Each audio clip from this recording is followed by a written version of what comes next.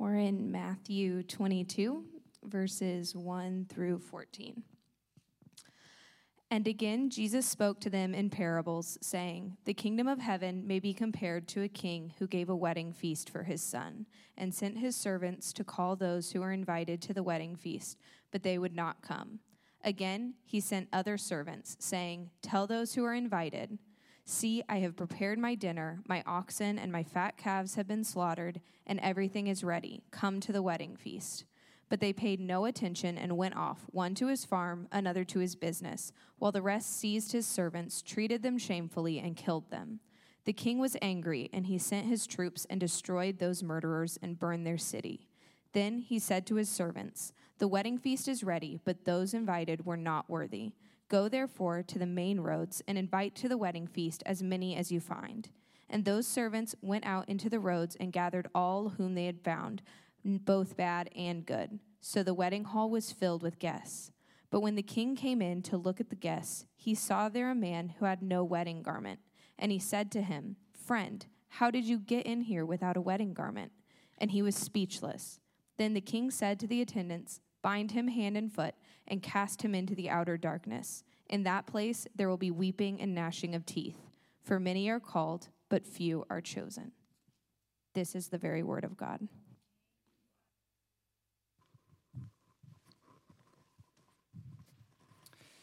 Well, I'm excited this morning, getting back into the pulpit, preaching, but also this is the end of our calendar year, ministry calendar year, which means that September is kind of the launch of a new season for us as a church.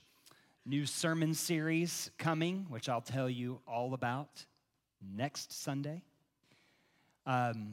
Lots of exciting things coming, but that's not because we have made lots of awesome plans, although we have made plans for the next year.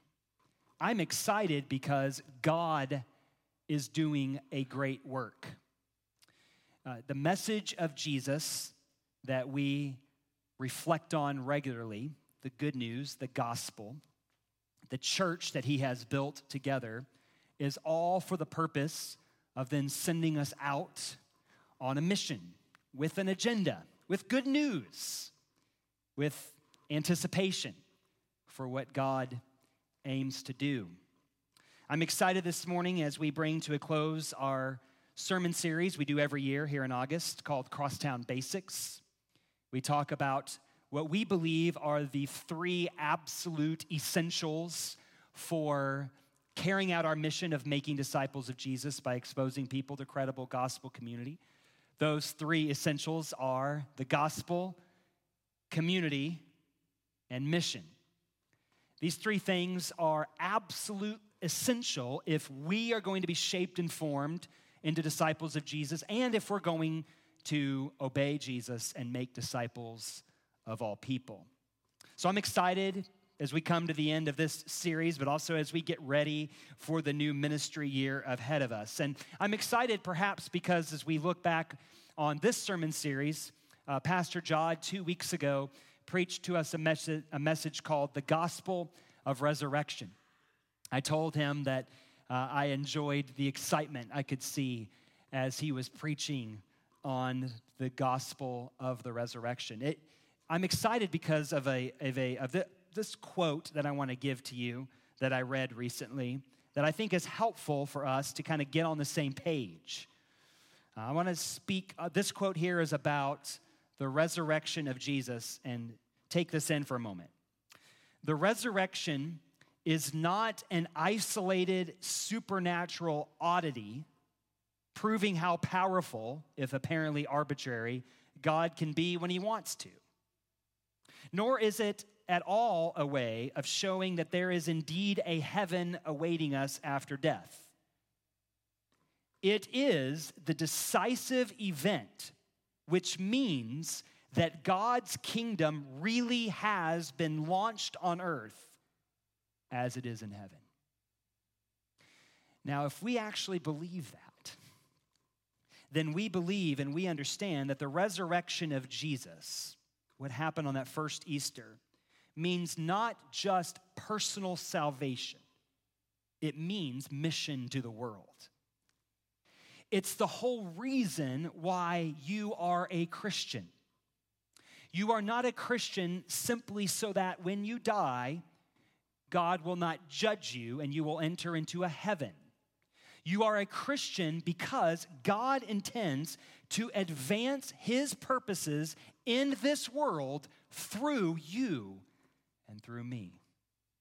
To be a Christian is to embody the mission of Christ's gracious invitation into the transforming power of the kingdom of God. I would love for us to recapture that excitement. To be a Christian is to embody the mission of Christ's gracious invitation into the transforming power of the kingdom of God. The Christian mission that I'm tasked with speaking about today is the same as Jesus' mission.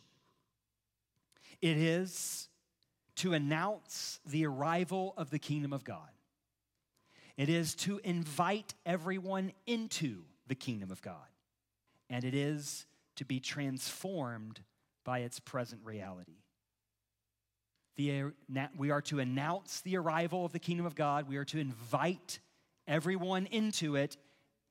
And we are to be transformed by its present reality. So let me speak to us this morning, if you will, on those three aspects from this parable that Jesus told in Matthew 22. You see, if we're going to succeed in carrying out the mission of God, then we need to remember and remind ourselves regularly what this mission is. And central to knowing the mission that God has sent us on is knowing the story that stands behind it all. And it's a story about the kingdom of God. The story of God's promise to restore all of creation and to bring it to its intended completion. The Bible tells a story of the kingdom of God. The promise that God will once again sovereignly rule over all creation so that justice and beauty and truth shine brightly in his world. Our mission then as Christians is first of all to announce that long-awaited kingdom has come. It is here. Now, when you read the Gospels, you know, of course, that Jesus told many stories, many parables, all about this story, all about the kingdom of God. The one that we're looking at today is the third and final parable that Matthew has Jesus telling in a series. It goes back to Matthew 21, verse 28.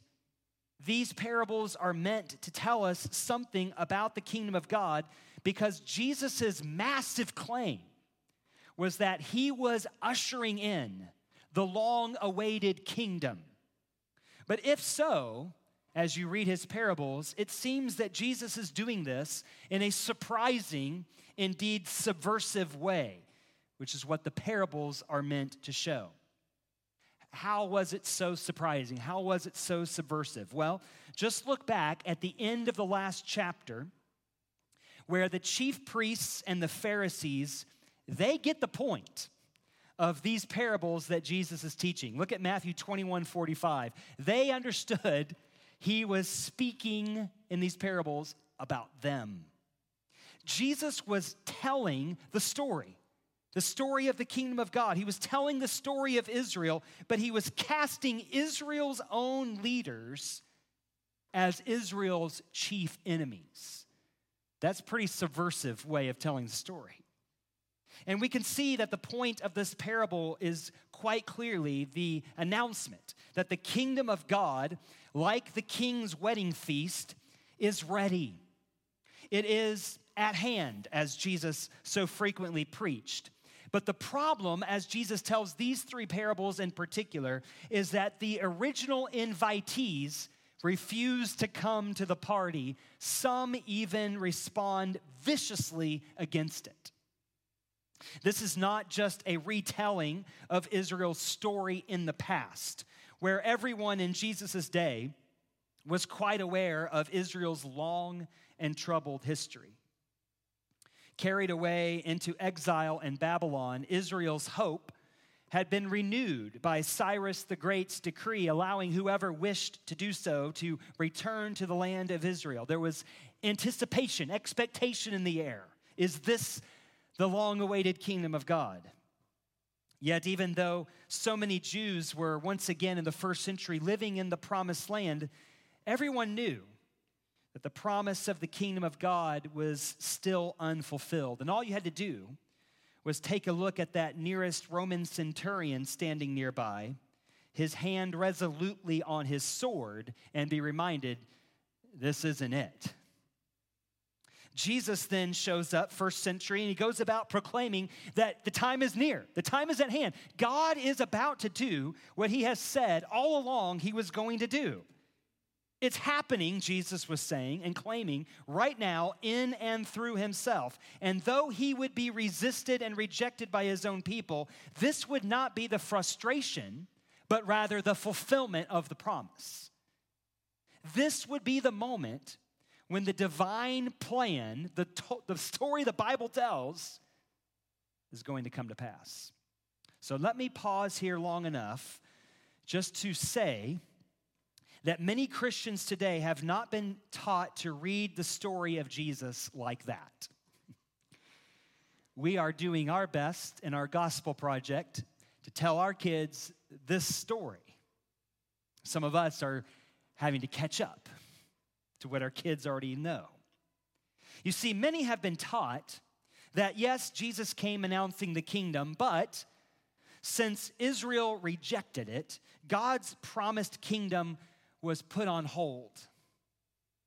And if you read the story of Jesus like that, then you're going to understand the mission of Jesus today quite differently. It makes a big difference if we view God's mission in terms of a kingdom that has been put on hold or a kingdom that has already been inaugurated. The mission's going to come out very differently based on your theology of the kingdom. And this sermon, by the way, will go in a vastly different direction depending on how the preacher and the hearers understand the kingdom of God. If you think that the kingdom of God has been put on hold, maybe until the second coming, or at least until some secret rapture of the church, then the mission will consist mostly about how you go to heaven when you die, or how not to be left behind when the rapture takes place. But if you understand Jesus to have succeeded in inaugurating the long-awaited kingdom, then the mission simply cannot consist only of news about the well-being of your bodiless life after death. It also must consist of news about what the King would have us do now in light of a kingdom that has already dawned. It's no doubt true that Israel, through her authorized leaders in Jesus' day, resisted the arrival of the kingdom of God. It was like they had waited for something for so long that when it finally came, they simply no longer cared about it after all. I've got an Amazon wish list. If you want to get me a gift, I'll send it to you. There's a lot of things on my Amazon wish list. But then sometimes I get a gift and I'm like, oh, thanks. You wanted that thing. It was on your list. And I've totally forgotten why I ever wanted it in the first place. So, taking a risk. This is how Israel is being portrayed in Jesus' parable. Israel is like a people who got an invitation in the mail, and when they got it, they said, sure, they went on, RSVP'd, yes, I'm coming. But when the day of the event arrived, got something better to go to today. You don't do that when you RSVP to like the Mitchell family reunion, right? Like you're going to sign up, say yes, and then you're going to come. Or you're not going to like not sign up because you're going to see if something better comes first. We don't do stuff like that. But that's what Israel did. They were the original invitees, and they said, yes, we're coming to the event. But when the event came, the wedding feast is ready, time to show up. Something better had come. Some, again, even violently oppose it. And the parable includes, look at it in verse 7, a telling sign of God's response. Look what it says. The king was angry, and he sent his troops and destroyed those murderers and burned their city. Most commentaries will tell you that this probably is a prophetic reference to the destruction of Jerusalem in AD 70, when the Romans torched large parts of the city. Nevertheless, this is, Jesus said, exactly what God had planned. This judgment of God upon Israel did not delay the arrival of the kingdom. The destruction of Jerusalem was a sign, not that the kingdom had not come, but that, in fact, it had. This is what Jesus said the kingdom of God would look like. So the parable about the coming of the kingdom goes on. But the point that we need to grasp here, first of all, is that what happened to Jesus, his rejection by his own people, his crucifixion under Pontius Pilate, did not hinder the arrival of God's kingdom. It was the divine means for inaugurating it. That is, of course, surprising. But if it's true, it means that the mission of God for us today cannot be altered from what it would have been upon the inauguration of the kingdom. And if we keep the story of Israel before us, the story of God's kingdom now come in and through Jesus, it will help us understand the mission before us. Okay, so already we see in this parable the subversive way that Jesus is telling Israel's story and announcing the arrival of the kingdom of God. He's saying that the arrival of the kingdom of God is going to be matched by opposition to it. Opposition from the very people who were on the original guest list. So what now? This opposition against the kingdom of God and the violence that ensues does not mean that God's kingdom will be delayed in its coming. No, rather, it means the guest list has changed. Now, that's not good news for the original invitees who are now going to miss out, but it's really good news for those who would otherwise never have been invited. Seen from their perspective, this is evidence that the kingdom of God is a kingdom of extraordinary grace. Indeed, it is. And our mission as Jesus' disciples is to invite everyone, hear me, absolutely everyone, into the grace of God and his kingdom. That's our mission. Now, let's let the parable do its job on us first. Take a look. Again, this is a story that's meant to show how it is that the kingdom of God is being inaugurated. Jesus is saying the kingdom of God can be compared to this. So think about how this story would work on you and imagine the kingdom coming exactly in these ways. While on the one hand, the refusal of the original guests to come to the party presents a dilemma, because what good is a feast if no one's going to come to eat it? From another perspective, this is a spectacular opportunity. So look at it, verse 8. The wedding feast is ready, the king says to his servants in verse 8. But those who were invited were not worthy. Go therefore to the main roads and invite to the wedding feast as many as you find. Again, I don't think it's hard to see the point that's being made here. Israel's resistance to the kingdom does not stop it from coming. The king doesn't say, well, just time out, no one's showing up. I guess we wait. Let's find another day on the calendar. That's not what he does. No. God will see to it that his kingdom is filled with his citizens. So this time, the message goes out, and the invitation is met with happy receptivity. Look at verse 10. So the wedding hall was filled with guests. You wonder who the guests are that have shown up to the feast? You read through the Gospel of Matthew, and it's no doubt he's referring to the lower social classes within Israel in his day. You know them. The prostitutes, the tax collectors, and those other despised sinners. Yeah, the very ones that in Matthew 9, 11 through 13, Jesus tended to hang out with. We who have read Paul's letter to the Romans, I think we did that recently, we know that this point can be expanded out. Israel stumbled, Paul said in Romans 11, and the result is, through their trespass, salvation has come to the nations. So you, Gentile, you should be excited. The invitation has expanded to include you because of Israel's trespass. Again, it is not that God's program, his mission to the world, had to adapt because Israel's resistance to its arrival frustrated the divine plan. No, not at all. This was the way the kingdom of God would come. Jesus, that's why he's telling the parable.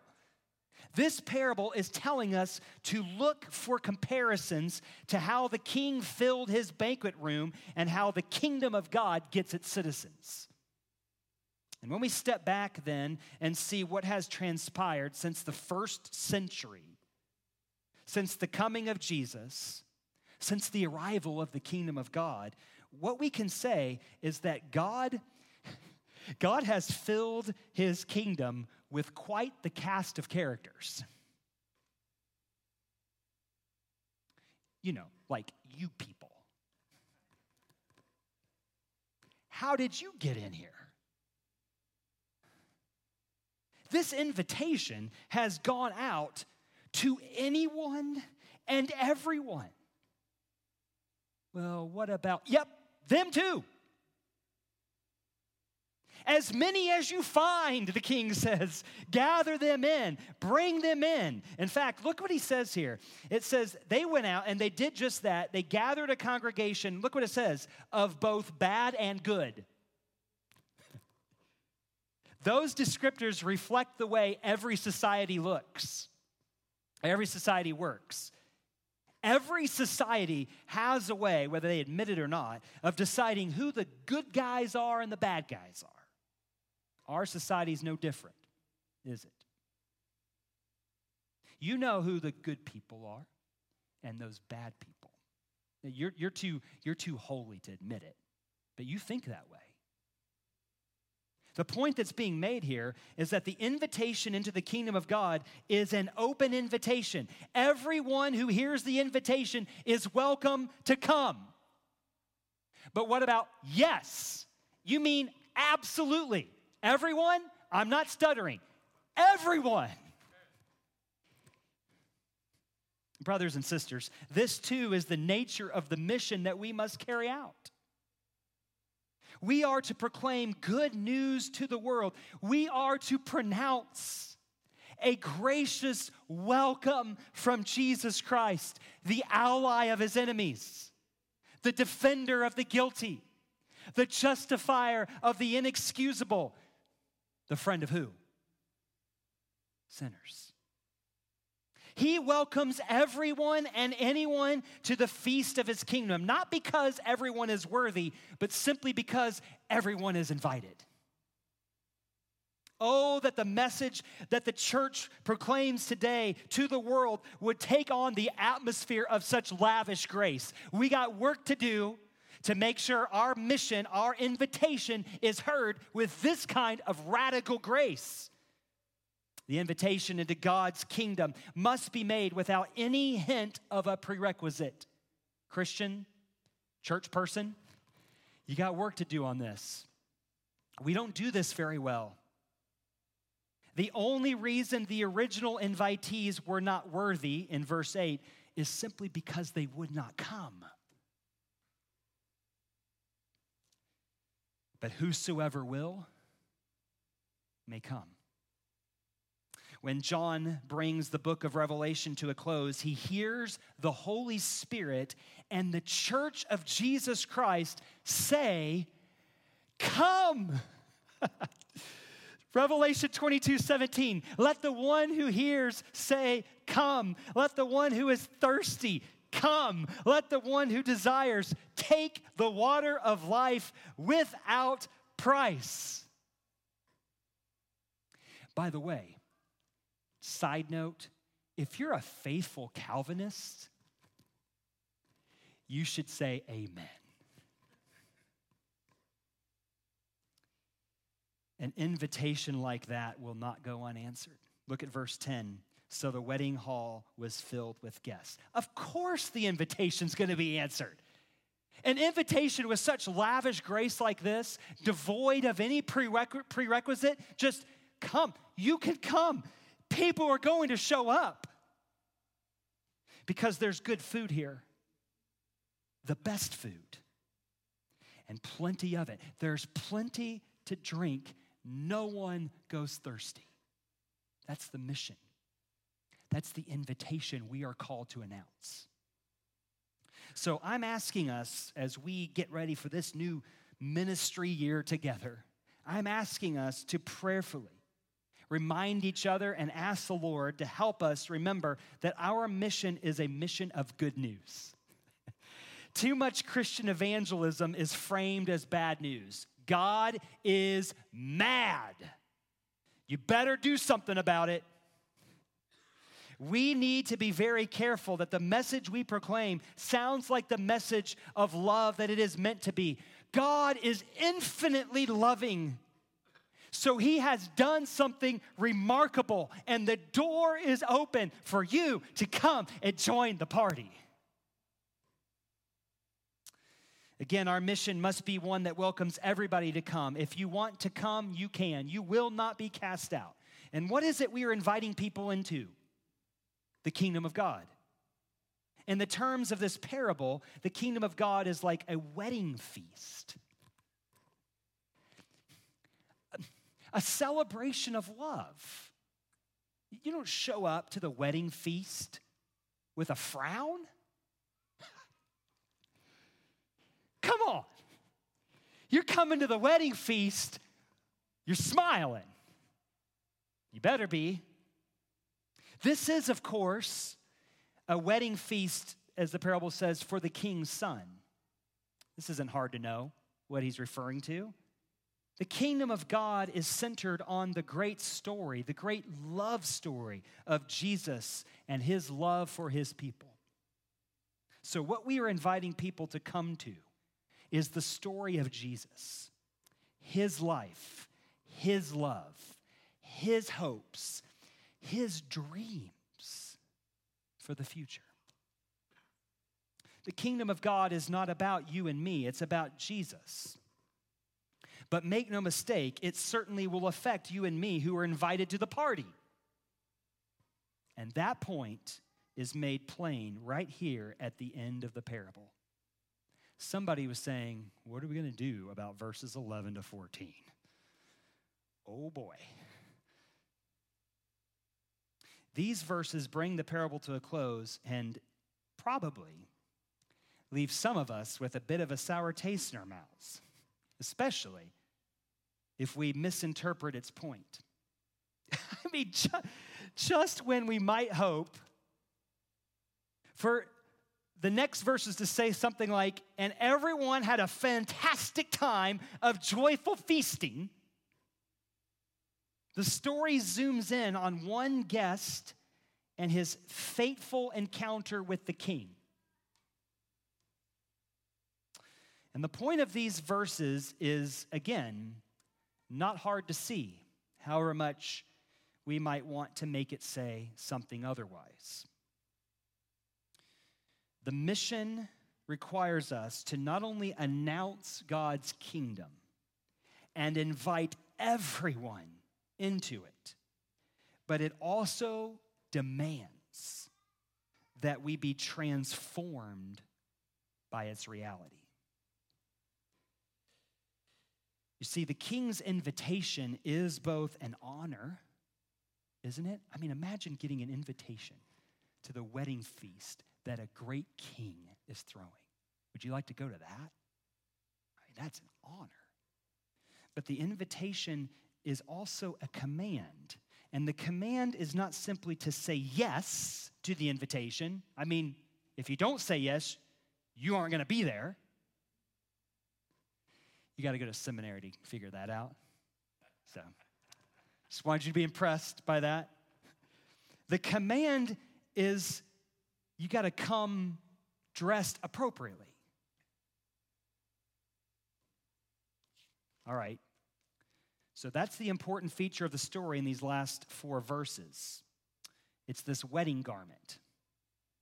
So first of all, here's what you've got to know about a wedding garment in the first century.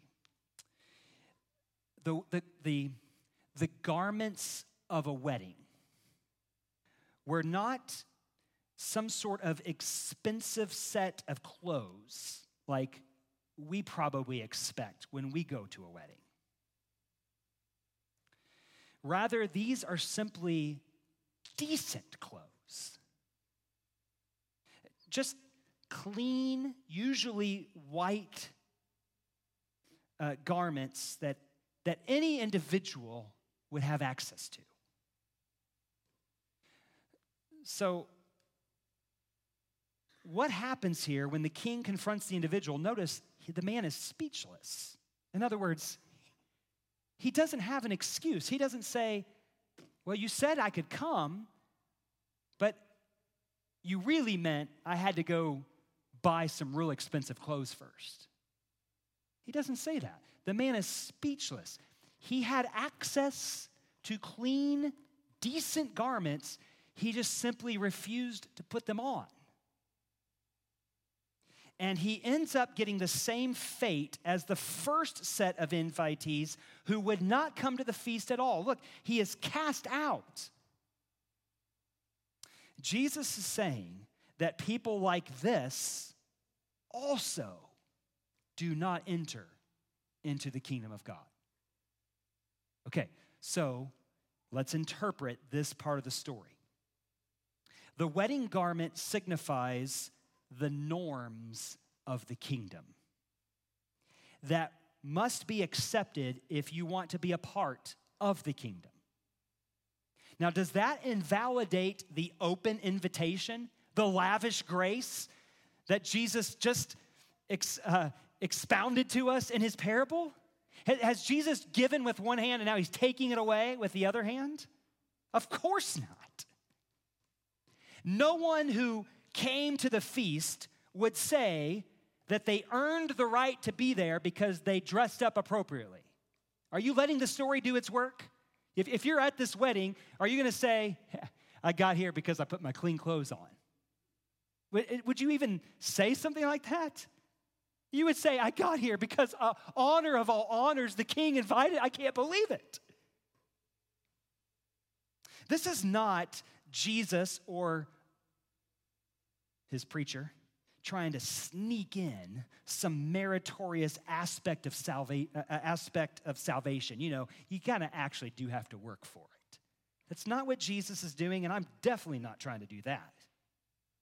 Some might be tempted to read it that way, and I'm sorry if that's what you do. I think you're misreading a parable.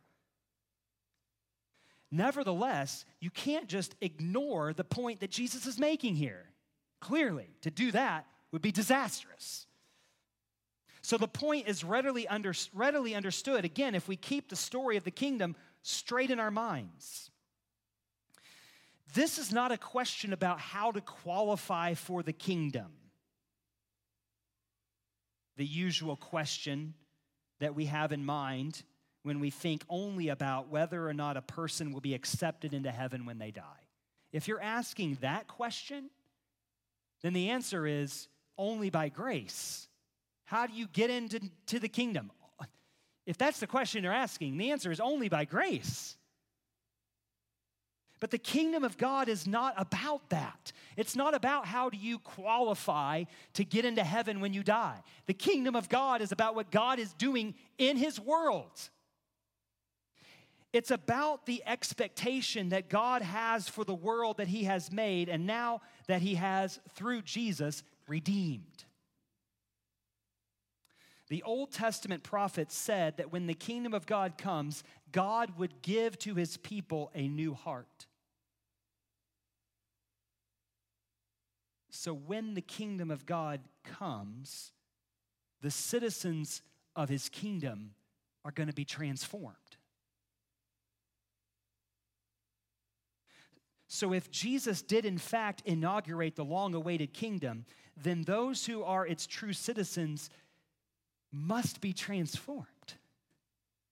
They must be dressed appropriately.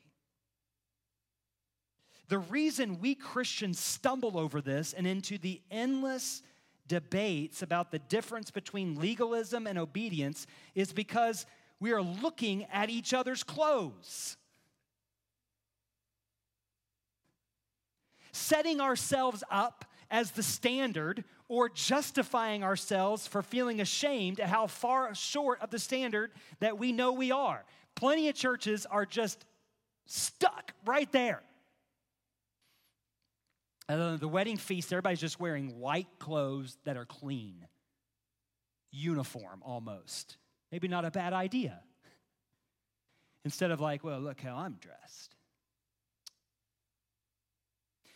But if what we're talking about here are the norms of the kingdom that Jesus and the rest of the New Testament have made plain to us, then what we're seeing here is that the kingdom of God is a kingdom in which, I don't think anybody will complain about this.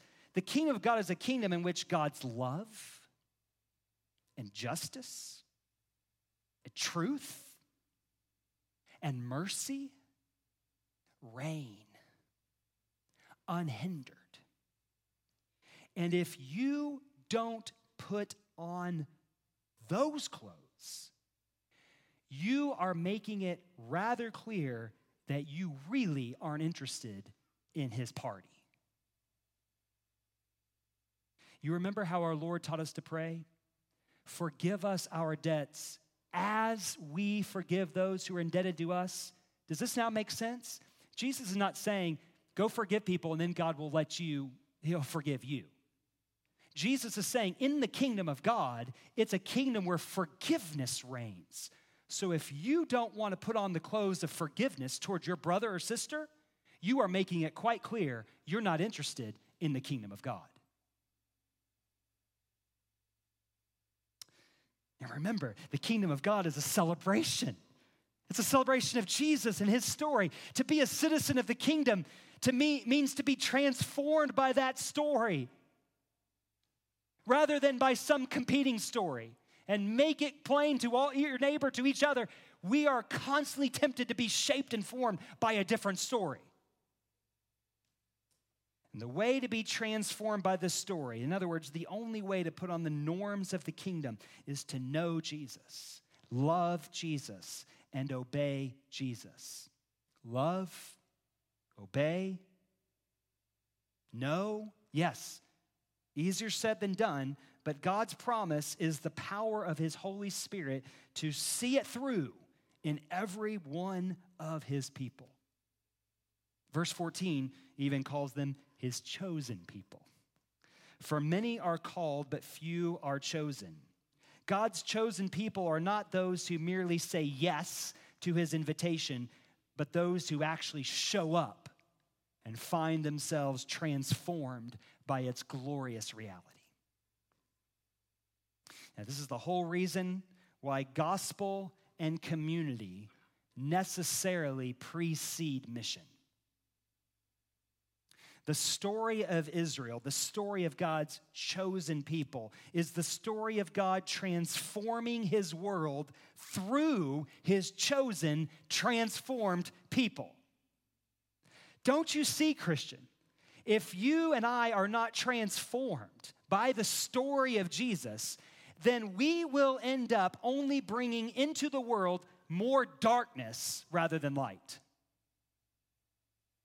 Every professing Christian needs to be appropriately fearful of the warning here. If you're not transformed by the story of Jesus, you will be cast out into outer darkness. At the same time, every professing Christian needs to be appropriately hopeful. For this transformation is what God has promised to bring about in his people for the sake of his kingdom agenda. And that kingdom agenda, our mission in his world, is sure to succeed as well. It will succeed evangelistically as we throw open the invitation to everyone and invite whosoever will to come join us in the work of God's kingdom. It will succeed politically. Yes, it will, as we seek first the kingdom of God rather than our own security in what the kingdoms of men want to offer to us, if only we will sell our souls, if not our wholehearted endorsement, at least your vote, to the powers that be. And it will succeed vocationally as we see the problems and opportunities in this world that God has made, and then get to the work only after having sat before Jesus in his word, in prayer, and in community, seeking the wisdom of his Spirit to allow us to bring his will to bear in every circumstance of life. So I ask you, Christian, sent out on his mission, what are the problems and opportunities you see in his world?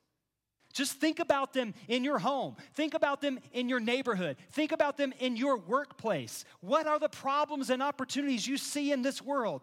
What might the power of Jesus and his resurrection bring to those problems and opportunities? That is our mission, church.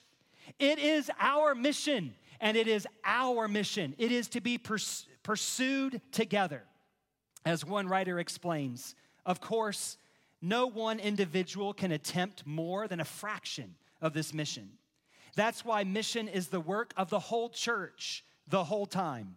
Some will find God nudging them to work with handicapped children. Some will sense a call to local government. Others will discover a quiet satisfaction in artistic or educational projects. All will need one another for support and encouragement. All will need to be nourished by the central worshiping life of the church. And that central life will itself be nourished and renewed as the friends of Jesus come back to worship from their mission in the world. I hope by now you see how the gospel of Jesus, the community of his people, and the mission of his kingdom go together. And I hope that once again, we are energized by these three basics of Christian discipleship to move forward together in the new ministry year that God has ahead of us. Let us pray. Father in heaven, thank you for what you have brought us into. It's like a king throwing a wedding feast for his son. And Jesus, who was rejected by his own, did not fail to inaugurate his kingdom. Not at all. Rather, the way this kingdom has now broken into this broken world is with a lavish invitation of grace. A welcome to anyone and everyone who wants to come to the party. Come. Yes, come, but you will be transformed. You better know it. You're going to be changed, not to look like your brother and sister next to you, but to look like Jesus, the one that this story is all about anyway. So I pray, oh Lord, that you would do your work through your word and by your Spirit. Make us hopeful for every sinner this morning who wonders if God will accept him. May he or she hear the message, come, just come to Jesus. For every Christian who is plagued by sin and wonders, will I ever be free? Will I ever be transformed? May they hear the glorious message, come. The story of Jesus is going to transform you. Yes, it will. But for every cold heart who has forgotten the message of Jesus and the message of his kingdom is good news for a present broken world, may they once again catch a vision for what the world will be like because of the transforming power of a crucified and risen Savior. Make us hopeful, O Lord, we pray.